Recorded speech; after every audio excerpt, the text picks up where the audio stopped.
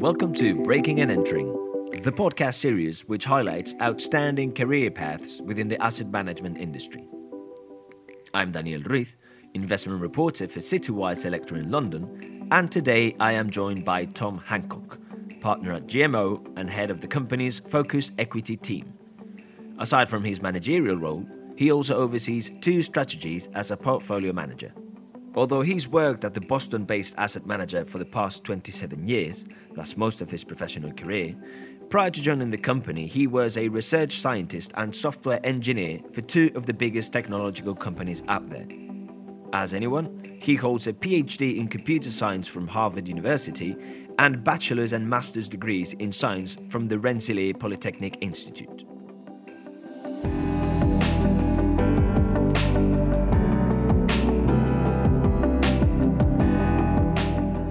The birth of modern computing science dates back to the 1970s, and many point to the world's first general microprocessor, the Intel 4004, which came out in November 1971, as the start of things that would eventually make it possible for us to do this podcast just the way we are doing it right now. Tom is in Boston, and I'm sitting in Citywide Studio 2 in London. And this is all being recorded online and uploaded to the cloud just as we speak. Tom probably was a teenager when the first Star Wars movie was released in 1977. And for the purpose of this introduction, I'm going to believe that he was also taken to watch A Space Odyssey as a kid. Tom, if we go back in time to the late 60s, can we picture a little Tom kneeling in front of the TV set, watching how amazing it was to see humanity set foot on the moon? I actually remember that. Little Tommy, I think it was at the time, watching, maybe it was my kindergarten or first grade class. We were all gathered together. I didn't really know what it was, frankly. I don't think they explained it very well, but I remember, that's one thing I remember about those little desks. The other thing I remember is getting under them for bomb scares, so... It was a different time. All that lyrical intro was only intended to ask you a very simple question. What drew you to computer science, and were you in any way influenced by the science fiction boom that was about to explode in the 80s? Yeah, when I was an adolescent teenager, I did read some science fiction, but I would say I was drawn more to it just because at that time, when I was in high school, was when the personal computer, the Apple II, the TRS-80, or as we called it at the time, the Trash 80, were available. So it was kind of democratizing the ability to play around on computers. And I had a high school teacher who taught a course in, I think it was computer math, where I was introduced to programming. And I just loved it as like a puzzle solving thing. It was like a game to me to do it. So it was less about the science fiction aspect of it and Star Wars. I think I saw Star Wars like 3 times, which put me in the very low number for my friend group. So a fan, but it wasn't so much that.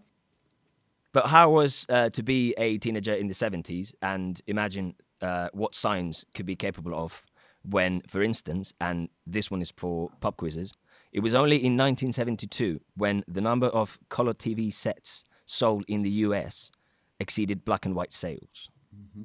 Yeah, I remember watching black and white TV. Maybe I lacked imagination. I'm not sure. I was trying to rack my brains for what I thought computers would turn into in the future at the time. And I think I thought it was doing more of the same thing, which was business applications and games, basically. The idea that we'd be doing something like this. And the science fiction, it just seemed like fiction. I guess the one thing about computers that really haunted people of that era was 2001 and HAL and the computer's a sinister force. So that idea that there's a danger to big tech has certainly been around for a very long time. Do you think he's comparable now to what a teenager from nowadays can sort of think of science? I mean, I think a teenager from nowadays has seen a lot more progress in their lifetime, so I would imagine is extrapolating a lot more. Now I have not a teenager, I have a 10-year-old myself, and her main interest is Roblox, and she doesn't seem like much of a visionary on the future of computing, but maybe I'm not giving her credit yet. But it's so much part of her life in a way that really nothing was for me at the time. Mm-hmm. We're going to jump on the Citywide DeLorean and press fast forward for a decade to get to August 12th, 1981. That's the date when the first IBM computer, the IBM Model 5150, was first released. That is the same year in which Tom started his bachelor's degree in computer science.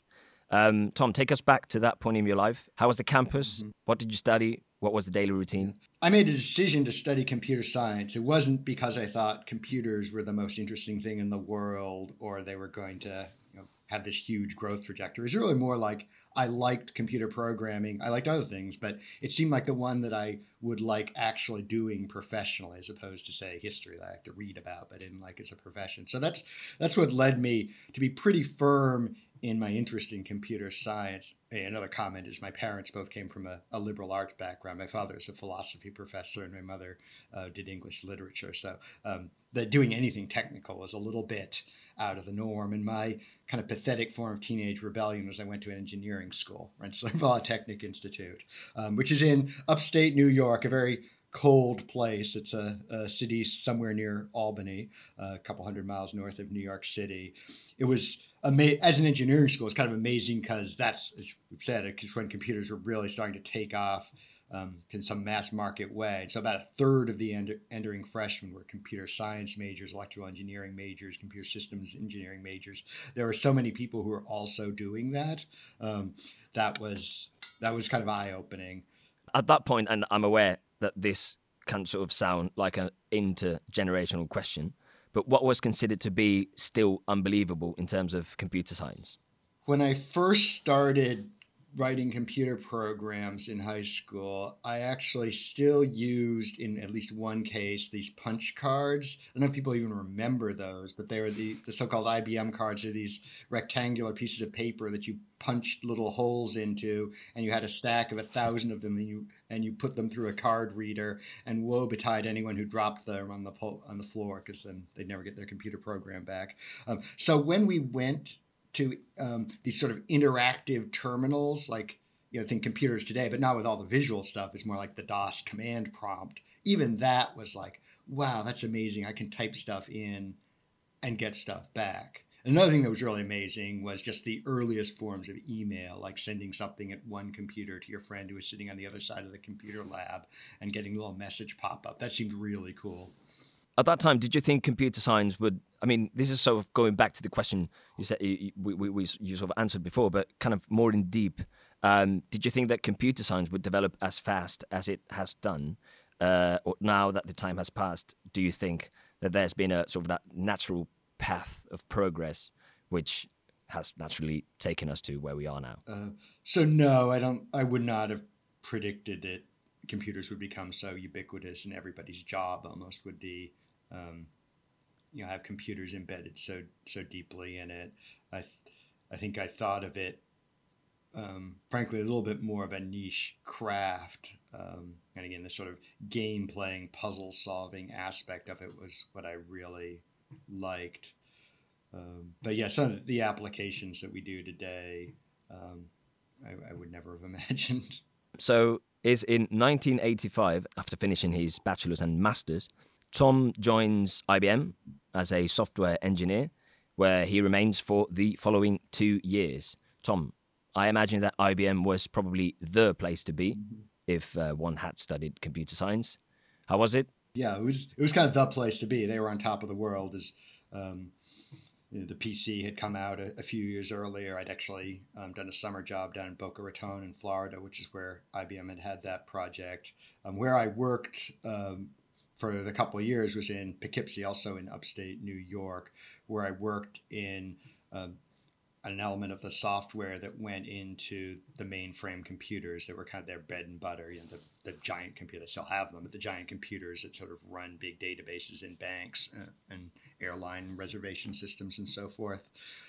I learned about like big industrial scale computer software. And even at that point, IBM had this code that had been around for 20 years. And a lot of what being a software engineer was about was kind of reading through this giant pile of old code to figure out the one or two things you had to changing them. So you'd produce very few actual new lines of code in a month. It was all kind of this archaeological expertise. I'm a complete ignorant in the field, but has code changed a lot since then? Uh, yeah, well, One of the big things that's changed is just the level of specificity that you have to instruct the computer to do something. So not at IBM, but before then, I'd use assembler language programming, where you have to move a variable from one place into a centralized accumulator to add something to then move it back to another variable. Now there's like such levels of abstraction above that. It's languages built on languages built on languages, and I think people don't really know much anymore about how the underlying computer works, the hardware works, and then you kind of needed to. Largely just time passed and it evolved, the ecosystem evolved, and largely because computers have become so much more efficient, you don't need to squeeze every little bit of efficiency out of them. Your time as a programmer is more valuable than the computer's time running. So after that, Tom goes back to university to widen his computer science studies with a PhD in Harvard University from 1987 to 1992. During those years, Tom could have crossed paths with economic science Nobel Memorial Prize winners Michael Kremer or Jim Balsillie, former CEO of Research in Motion, the original developer of the recently defunct BlackBerry, or even Rage Against the Machine guitarist Tom Morello, who's got a Bachelor's of Arts in Harvard. No, well, it's reasonably big, and as a grad student, I tend to only interact with people who would take classes that I was a teaching fellow for. If any of those people took one of the classes, I sadly missed out about it. I actually didn't know about Rage and Machine. That was a big miss on my part. In grad school, you kind of meet people in your department, and I was at this broad, great institution. I met people in my department and in the MIT department, but it was a great time. And aside from that, I mean, there's a whole mystique about Harvard. How was the environment, and most importantly, what did you learn that you hadn't? So you're right about the Harvard mystique. Like, it's a great place, and you meet lots of interesting people. I was fortunate enough actually to be in a graduate student dorm my first year, which was fortunate. I kind of stopped doing computer programming. A joke was like I had friends who were in the physics department, and they would write computer code all the time, and I would try to prove. This is also more math that I did. Is prove statement things. The subfield of computer science I was in, and as one goes into graduate school, one narrows and narrows and narrows and becomes an expert in a very small little thing. My subfield was a very sleepy discipline called machine learning, which has like suddenly expanded over the last couple of years. It was a very niche area in 1992 when I was working on it. And as I say, theoretical, that sort of meant proving things about what kind of learning problems could be solved, what couldn't. Honestly, a lot of the computers, because computer science was a new field, a lot of the professors came from a math background. If you're cynical, they're kind of math PhDs and faculty who realize there's a lot better grant money in computer science. So my peers, the rigor around kind of mathematical proof, I think, is an important skill set to develop. But these were more softer skills than actual hard technical ones. And why machine learning? I'll say it was a bit of an accident. There, at the time, machine learning had some success. Practically, there's a good program that was successful playing backgammon. There are some successes at medical diagnosis where you'd see a patient's symptoms and decide whether they were having a heart attack or something like that. And I think people went from those. That's the time when people became very visionary about the artificial intelligence in general and thought it would solve a lot of problems really quickly, and sort of ran into a wall for various reasons and kind of went on the back burner for a couple decades until, of course, now it's back. Mm-hmm. And then you join Siemens as a research scientist. Was it about machine learning as well? Yes, it was. It was a machine learning lab. The specific problem, and that was a little bit more of an applied problem, was so Siemens makes buses and things like that that go down city streets, and they wanted to automate the navigation around them. Things we solve now with GPS, like you know where your location is, of course. But at the time, we didn't have that. There was a military system, but civilian GPS wasn't very good, and it didn't work well with cities. So they're trying to develop a machine vision system where you would have a camera and you'd match it against images and you'd sort of learn from those and figure out your location. That was the basic problem. It sort of worked, but of course GPS became a killer technology that worked a lot better. So Was it then sort of like a Google Maps kind of thing? That would be the idea. Yeah. So you'd have the Google Maps, but you'd also the bus would know where its location was, and that would go back to sort of bus HQ, and that would be useful for routing and scheduling. So essentially, that's what we are effectively pursuing. I mean, autonomous driving was much, that was way beyond our purview. Although there were projects at the time, like, Intelligence Highways was a government initiative at the time. That involved things now that what we call smart lanes in the U.S., where you can go through automatically and it reads your toll. Like that was sort of cutting edge. It's not autonomous driving, but it's sort of in that direction of sort of automating the whole driving process. Obviously, people have seen science fiction movies with robot cars or anything, but maybe there's a little bit of work in that direction, actually. It wasn't unthought of. It was more around robots than it was about passenger cars. But yeah, the beginning of that research was there.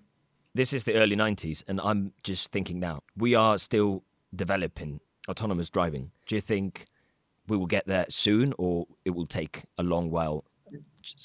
Not such as 30 years, but like it will take a long while until we get to I think it'll actually take a long time before we get to fully autonomous driving. That's less a sort of technical comment, like understanding the science comment, and more like an observation of in technology when everyone says, "Oh, here's this thing, we'll just work on that thing. We can't do it now, but I'm sure we can solve it soon." Those things tend to be slow. Like the breakthroughs on things where no one's even thinking about it, and suddenly someone does something else. Like, wow, I didn't know that was possible. That's really cool. So I'm a little bit skeptical, let's say, that we can solve those last few problems. The reason they're the last problems is you leave them to the last because they're really hard and people tend to underestimate. So then after that, you jump to finance, joining GMO 1995.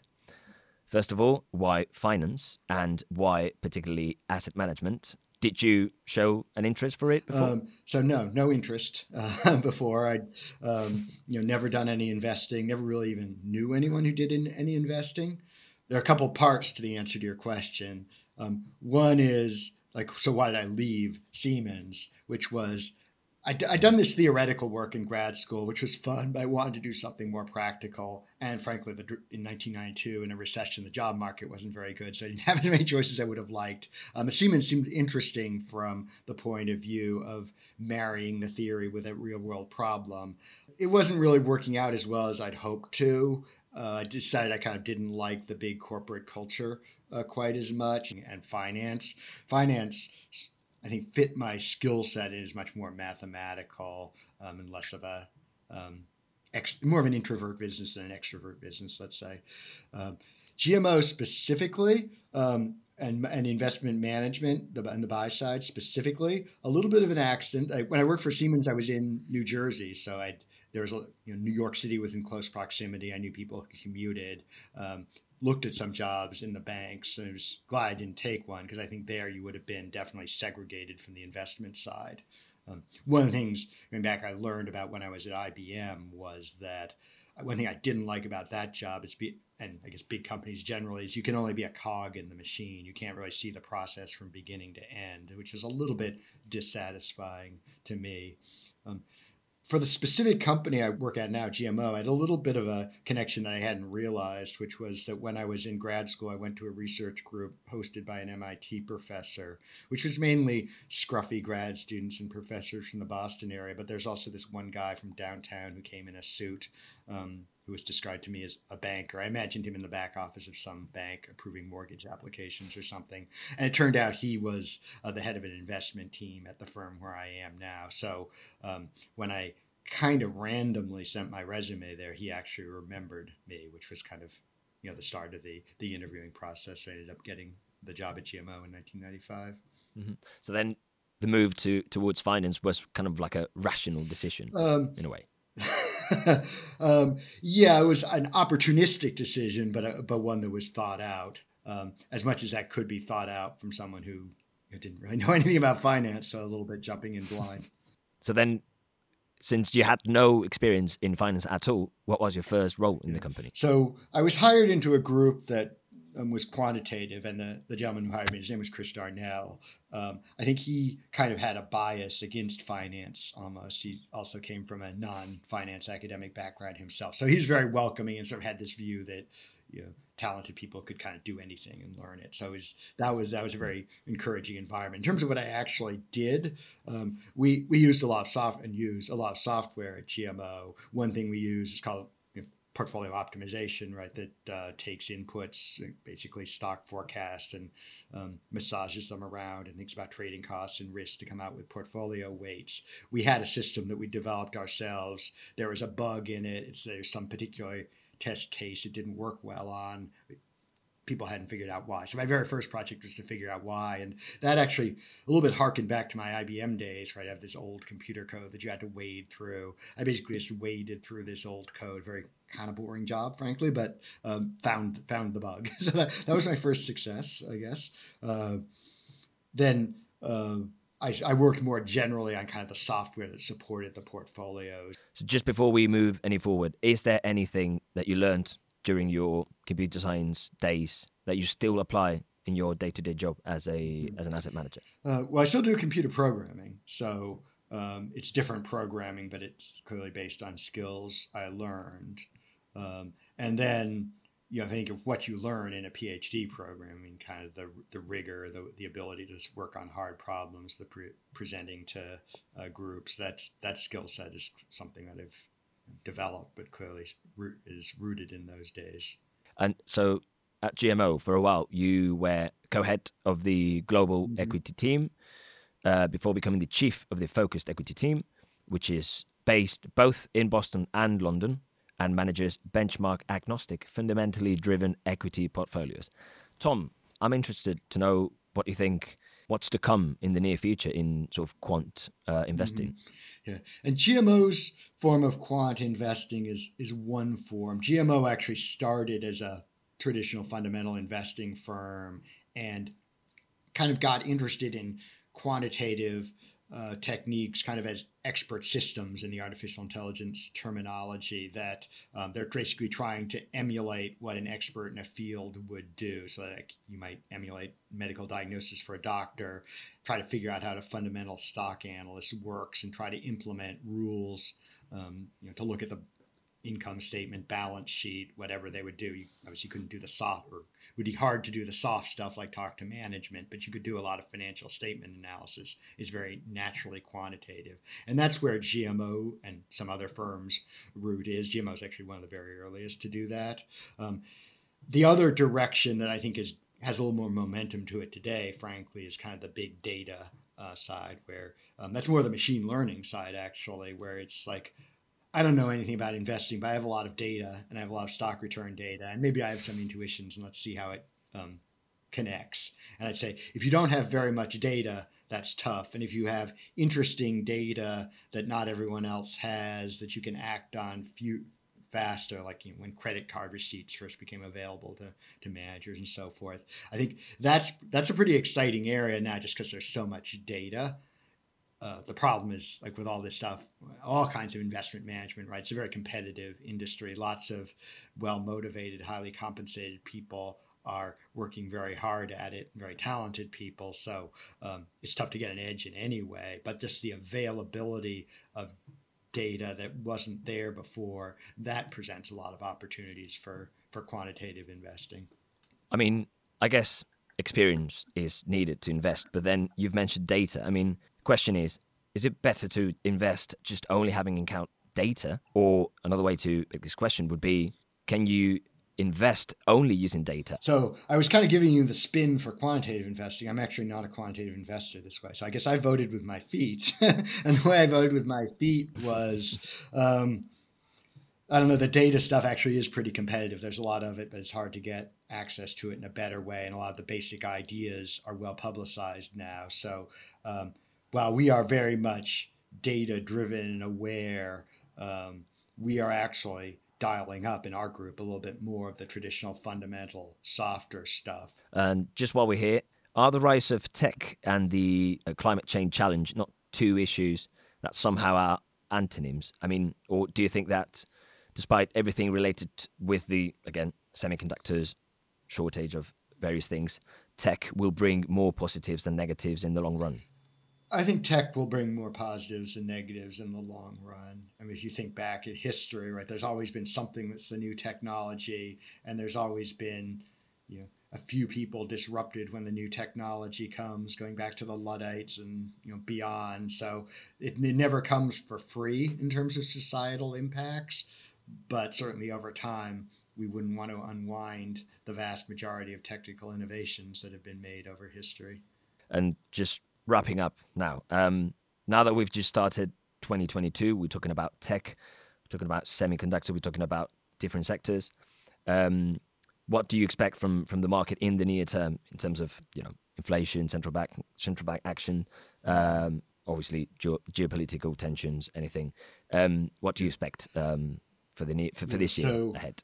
So inflation, I think, is here to stay. It's kind of at the moment largely kind of supply.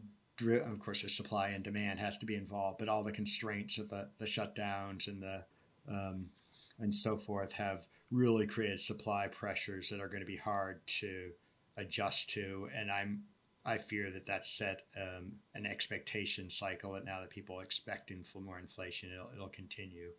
So that's probably my biggest kind of macro type worry.